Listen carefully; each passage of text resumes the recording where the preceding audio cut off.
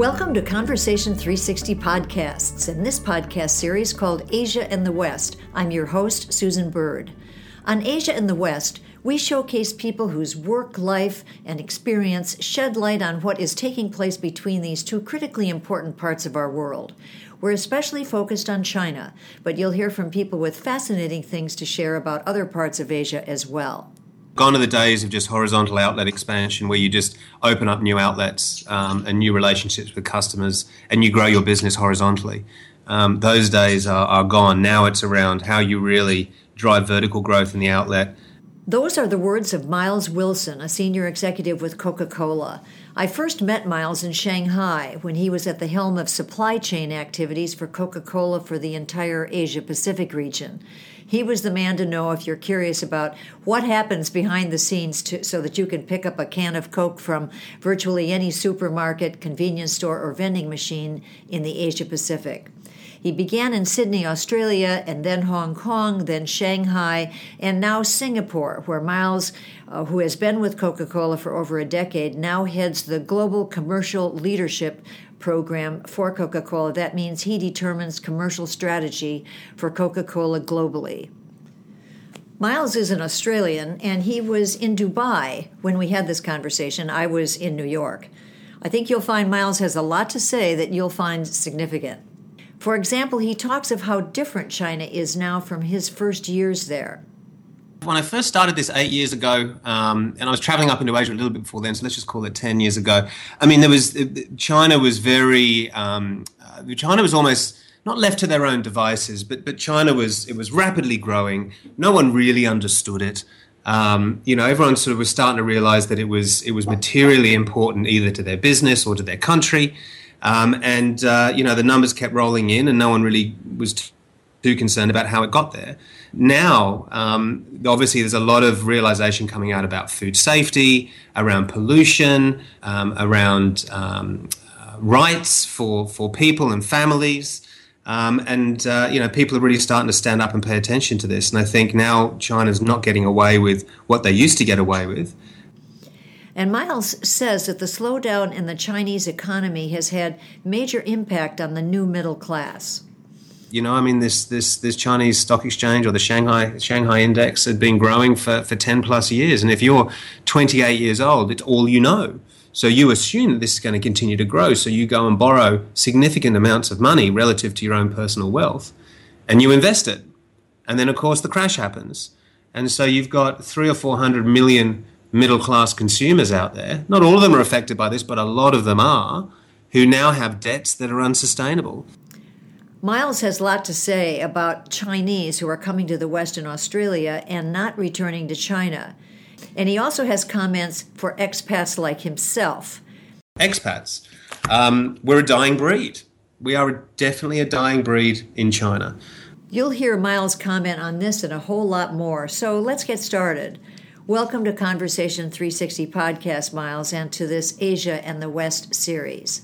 So, first question is, when we talk about the conversations taking place between Asia and the West, what comes to mind for you, Miles? What does that mean? Yeah, look, I mean, honestly, the first thing that comes to mind is the political discussion right now. I think there's an increasing tensions going on around the islands in the South China Sea, and I think increasingly the West is starting to get involved.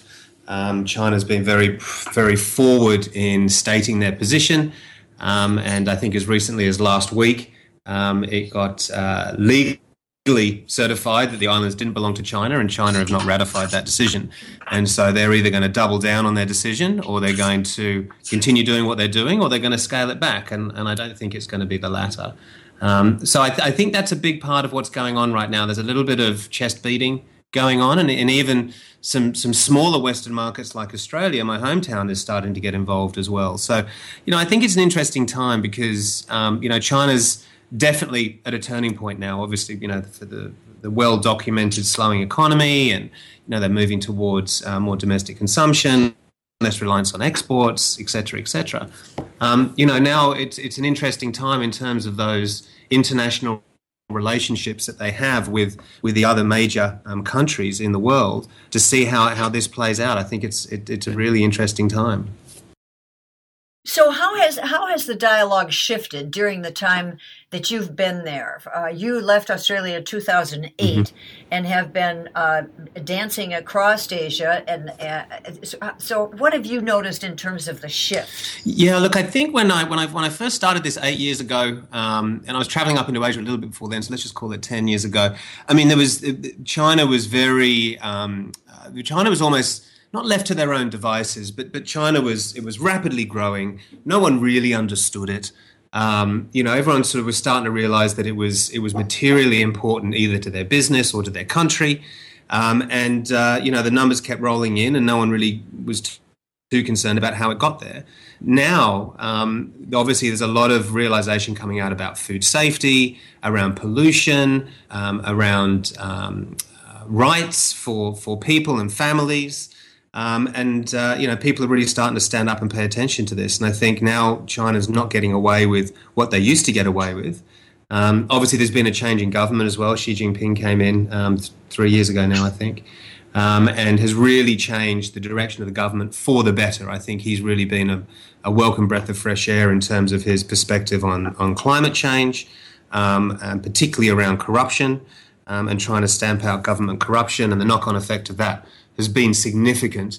Some of the places that I visited have been quite incredible. They were the playgrounds for the rich and famous, and these playgrounds now, these hotels are lying desolate. These hotels would have Ferris wheels and Dodgem cars and mini sort of Disneylands out the back, and now they're in mothballs. Literally, they've gone to the dogs. So the impact that this is having on China is amazing. So. I think now that China's not being left to its own devices, they are being held accountable. Now, sometimes they push back on that more often than not, but at least now it's a bit more visible. So let's step back a bit and talk about your Coca Cola career and how that informs your perspective on China and the West. Coke's beverages can be found in more than 200 countries, and an estimated 1.6 billion drinks are consumed every day across the globe. That's astounding. Clearly, you know a great deal about what it takes to build and sustain such a huge customer base. When we last talked about the status of your business, you cited the huge upside for Coke in China, noting that its per capita consumption of Coke, I think you said, was 8 liters a year compared with, for example, Mexico, where it's 600 liters a year. I think I got those numbers right. What's the challenge to taking advantage of this opportunity for you? What do you have to do to expand on that opportunity? Yeah, look, it is a big challenge. Gone are the days of just horizontal outlet expansion where you just open up new outlets and new relationships with customers and you grow your business horizontally. Those days are gone. Now it's around how you really drive vertical growth in the outlet and how you get sort of more strategic around how you get that product into the outlet and into the shopper's hands. So looking at route to markets, how you engage wholesalers and distributors. And of course, when you start engaging with these indirect delivery methods, it gets very local. And we often don't do that as well as the local companies do because they know, these are their friends, these are their colleagues, these are their families who are running these small businesses. So that is a challenge for us. But I think probably the bigger challenge for us, and I should predicate this by saying we're doing well in China. China is a market for us that is performing. It is one of our top 3 markets in the world. And it is growing. And so our business there is good. But I think the challenge for us as Coca Cola is, and this isn't just a China thing, but we are a sparkling-led company. And we're starting to shift that dynamic between the balance between sparkling and stills. And I think we're doing that very successfully. In China, that's more pronounced. So in China, consumers are very much used to drinking still beverages. They tend to be warm beverages, and they tend to be teas. And, warm teas is not what we do as a business. There are a lot of other categories that we can move into, and we are doing that. But it takes time. And, there's a belief in China that cold drinks are bad for you and that they slow your digestion. So there's some history that we need to get over, which is a generational thing, right? To educate the Chinese consumer that, that drinking a cold drink is not bad for you. But those things can take time. So there really is a difference between customers and their beverage taste between Asia and the West. Although I note that when you go to Italy and even France, that people don't drink ice water at dinner. If they drink water, it's lukewarm. So maybe the Chinese aren't so far off from at least the people who think they know a lot about how to eat and drink. So what about the downturn in the Chinese economy? Is that having an impact on Coca Cola's business there? What's happening from your perspective? Yeah, I mean, look, it is. Sure, it is. And I think any major business that says that it isn't is probably not being overly truthful. I think the slowdown in the Chinese economy has come from a few things. One has been this dramatic impact on the middle class recently when the Chinese government legalized gearing for private investment, so you could borrow money from the bank and invest in the stock market. And the stock market had been rallying for as long as this generation could remember. This Chinese stock exchange, or the Shanghai index, had been growing for 10 plus years. And if you're 28 years old, it's all you know. So you assume that this is going to continue to grow. So you go and borrow significant amounts of money relative to your own personal wealth, and you invest it. And then, of course, the crash happens. And so you've got 300 or 400 million middle-class consumers out there. Not all of them are affected by this, but a lot of them are, who now have debts that are unsustainable. And really, the growth of our business was coming a lot from this middle class. And so now, of course, they're winding back their discretional spending, and a Coca Cola product is a discretional item. And so they're scaling that back. And so we need to make sure that we've got the right portfolio with the right product in the right location to meet their need. And so, trying to entice consumers to try a new product, in a market where per capitas are low, it takes on a new challenge when that affordability piece becomes even more crucial. This is fascinating to me. It really is true that people born in the last 30 years, 3 decades in China, have been living in a place where growth has been literally exponential. So I would imagine that it's not only that they may have less money to spend, but there is a shift in their mood about are they sharing are these opportunities that they thought were unlimited going to continue? So how does that get reflected not just towards Coca Cola and your products, but in general? Is there an issue around how much they're willing to speak up about their discontent? Most definitely. I think that of course there is controls, right? So you can only speak up so much. That's from a governmental standpoint. But then there's a societal impact to that as well. You don't want your neighbours to know that you've fallen on hard times. The saving face element in China, as it is in some other markets, Japan, that's particularly in that Northern Asia region, is extremely important. And so people are embarrassed. They don't want to say that they borrowed 100,000 RMB and invested in the stock market and made a bad decision, and now they can't afford to put food on the table. So, on one hand, they don't want to pipe up because, the government doesn't want that kind of message and story getting out there. On the other hand, and I think this is probably more important, is the societal impact of what mum and dad would think and what my friends would think of me because I've made these decisions that have really tripped me up. So it's a tough place. I mean, I was reading the other day about, suicide rates in Shanghai, at least. I don't know if this is in China, but in Shanghai. Suicide rates in Shanghai are the highest they've ever been on record. And a lot of that is to do with these economic pressures now and the fact that you can't talk openly about it. And some people are, I guess, taking either the easy or the hard way out. It depends which way you look at it. But it's a really tough situation. And one of the responses, I guess, is immigration, simply leaving. We know that so many Chinese are interested in having their kids educated in the West, and some of them, in fact, decide to stay once they get here. And yet, on the other hand, many of them do return and are doing some fascinating things there. Do you see this? Is this in the zeitgeist, so to speak, that people talk about? Are a lot of people leaving China in droves, and what impact does that have?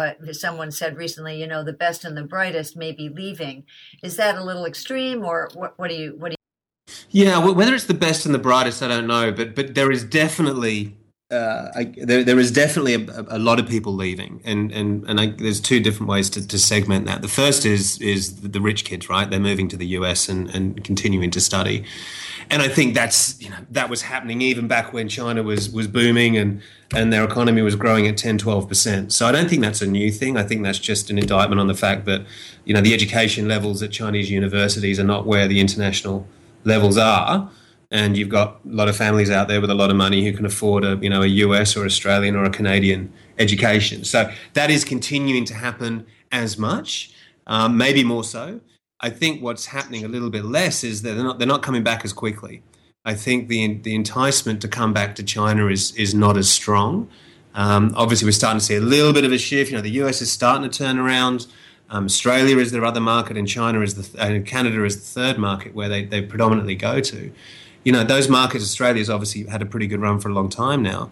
There is seen to be more opportunities down there. So we're not seeing as many of that generation, that up and coming, educated, sort of middle class and upwards generation coming back. And then I guess the other segment to that as well, which of course is more towards the 1 or 2% of people like myself, expats. We're a dying breed. We are definitely a dying breed in China. I've seen a big migration in Coca Cola. When I first moved to China with Coke 6 years ago, there was a big push to get expats in there, and rightly so. The business was in need of a push, and you bring that sort of experience in from international to run the business. But now there's very much a push around building local talent, and that's seen as being the sustainable way to build the business, because China is unique. And as skilled as an expat can be from the US or the UK, the reality is when you get down to grassroots level in China and you're out in a province somewhere, all of that experience counts for naught. It comes down to, local language and culture understanding and that type of thing. So there really is very much a migration of expats away. And in fact, I was talking to the general manager of Santa Fe Relocations just before I left. He was a friend of mine, and I said, "Look, is it just me, or are there more people? Are there more people leaving?" He says, "Yep, there are more people leaving," and he goes, "Inbound is down 50%." Wow. Huh. Yeah. Well, that brings up another question, because it seems to me that underlying a lot of the conversations we've had, you and I have had, and others with whom I've talked in the past, has been around the whole approach to innovation in Asia, especially in China, and juxtaposed against the way innovation is handled and fostered in the West. And as I understand it, expats have brought in and have been able to execute on a lot of their own innovative ideas. And then that has been supplanted by Chinese who have been educated in the West and return and bring that kind of innovative thinking, which may have been new to them, to the companies that they then work for. So if we find that a lot of those people being educated in the West are staying in the West, and the concentration of expats gets reduced, where do we look for innovation? Where do we look to for innovation in China? Where's that going to come from? Yeah, look, and I think, look, it's a good question, and I think it not just relates to innovation, but as these international thinkers leave the country and really China starts running its own businesses, where's a lot of that new thinking going to come from in general, not just within innovation? I think as it relates specifically to innovation, I think that I can really only talk, obviously, within my business. That's the area of innovation I'm closest to. I think that we have a very well connected system globally. We know what's going on around the world. We have a very good R&D setup, and one of our global R&D hubs is based in Shanghai. So whether you have an expat running that or whether you have a capable local running that, I still think that the ideas will come. I think the ideas might be a little bit different though, and I think the argument there would be that the ideas that would come from the locals would be more suited to the local culture versus the ideas that would come from me that may not be suited to the local culture. So, I think innovation is one of those interesting ones where you could actually see it rapidly accelerate in the right way because the people coming up with the ideas actually understand the local culture. Well, and the people coming up with the ideas are living in a place in which they do see issues that need real attention, as in the environment, as in a number of areas: anti-corruption, the cost of real estate, healthcare, issues that they really feel if they're going to stay in this country and it's going to be theirs. I guess we're counting on Gen Ys to come up with some interesting thinking about that around the stuff that bothers them most, right? Most definitely. So, yeah. Now, the companies that are outside your industry, specifically like Alibaba and Tencent, we know how really what disruptive, in a very positive way, impact they've had on, frankly, on the global economy. Are there other companies that you look to that you think are doing some really interesting stuff in China that you might want to mention? Anyone jumping to mind that's doing some really interesting stuff? No one that's jumping off the top of my head right now, Susan. If I think of any, I'll let you know, but nothing that's jumping out at me right now. Okay, well, give me a couple other questions. One is about brands. Obviously, you work for the company that has a brand that is known globally. It's one of the top brands in the world. Some people say that Chinese have no real understanding of the concept of branding. Is that right? And if so, how do you deal with that? Yeah, I think when you say the Chinese, that's extremely broad. So if you look at the different demographics within that, if you look at the Gen Ys, they're extremely brand conscious. But then as you go down the generations and you start getting a little bit older, the brand consciousness slips away very quickly. So still the majority, I would consider not to be brand conscious. But obviously as we move through that sort of demographic pyramid, the brand will become increasingly important. What's interesting, though, is that the loyalty to the brand is not there.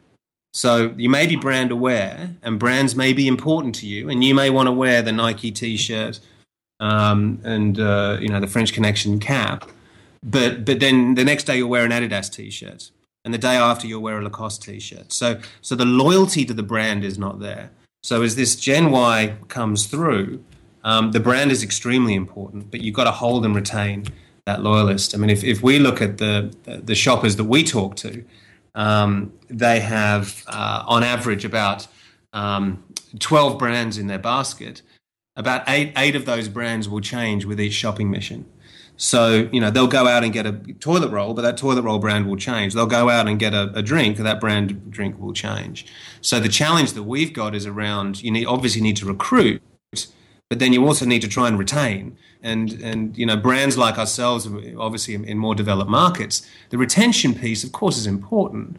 But, there's a lot of loyalty around our brand. That's how we've got to where we are, selling, 1.9 million servings a day. So that retention piece is increasingly important. And how do we stay competitive? And that ties back into the innovation piece that you just mentioned as well, and that we need to be very fast and nimble there too, because consumers get bored. They get bored very quickly.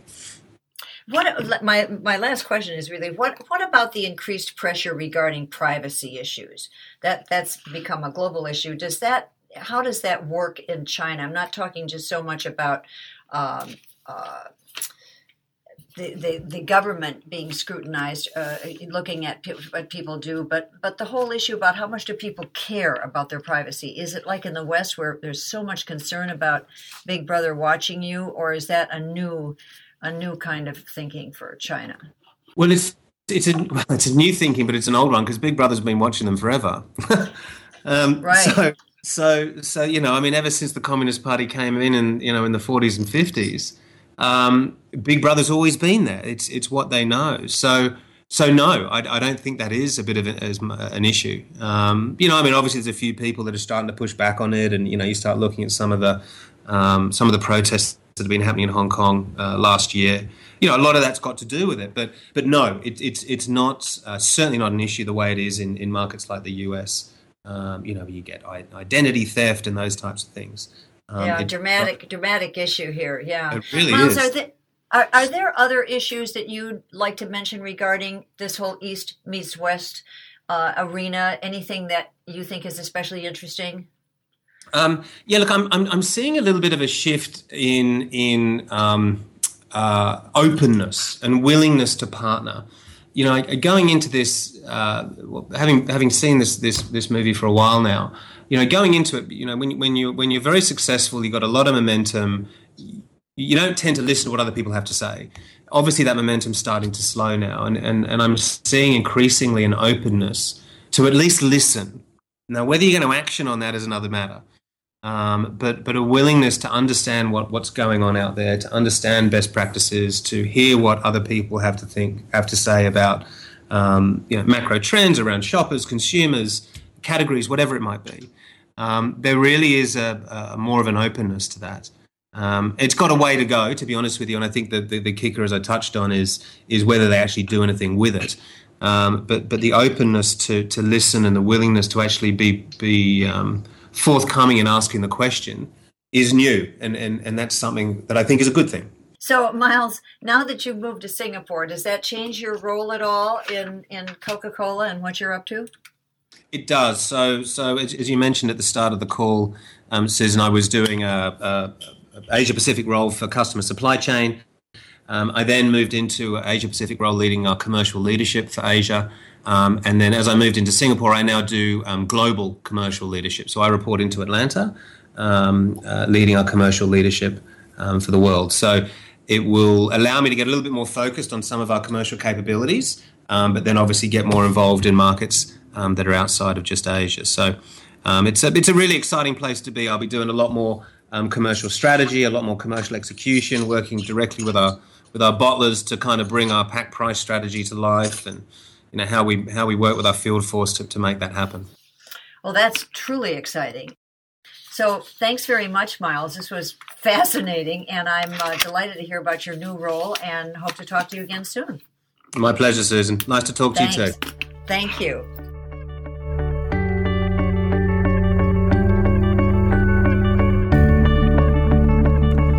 If this is the first time you're listening to Asia and the West podcast, please subscribe on your podcast app of choice.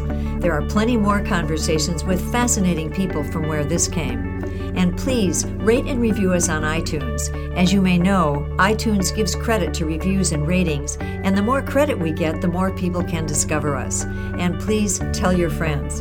Word of mouth is a powerful way to spread the word about the Conversation 360 podcast and this Asia and the West series. There's more information on our website, www.conversation360podcast.com. The show's Twitter handle is at ConV360Podcast. That's CONV360 Podcast. And my personal Twitter is at Susan W. Bird, spelled B-I-R-D. Thanks for listening.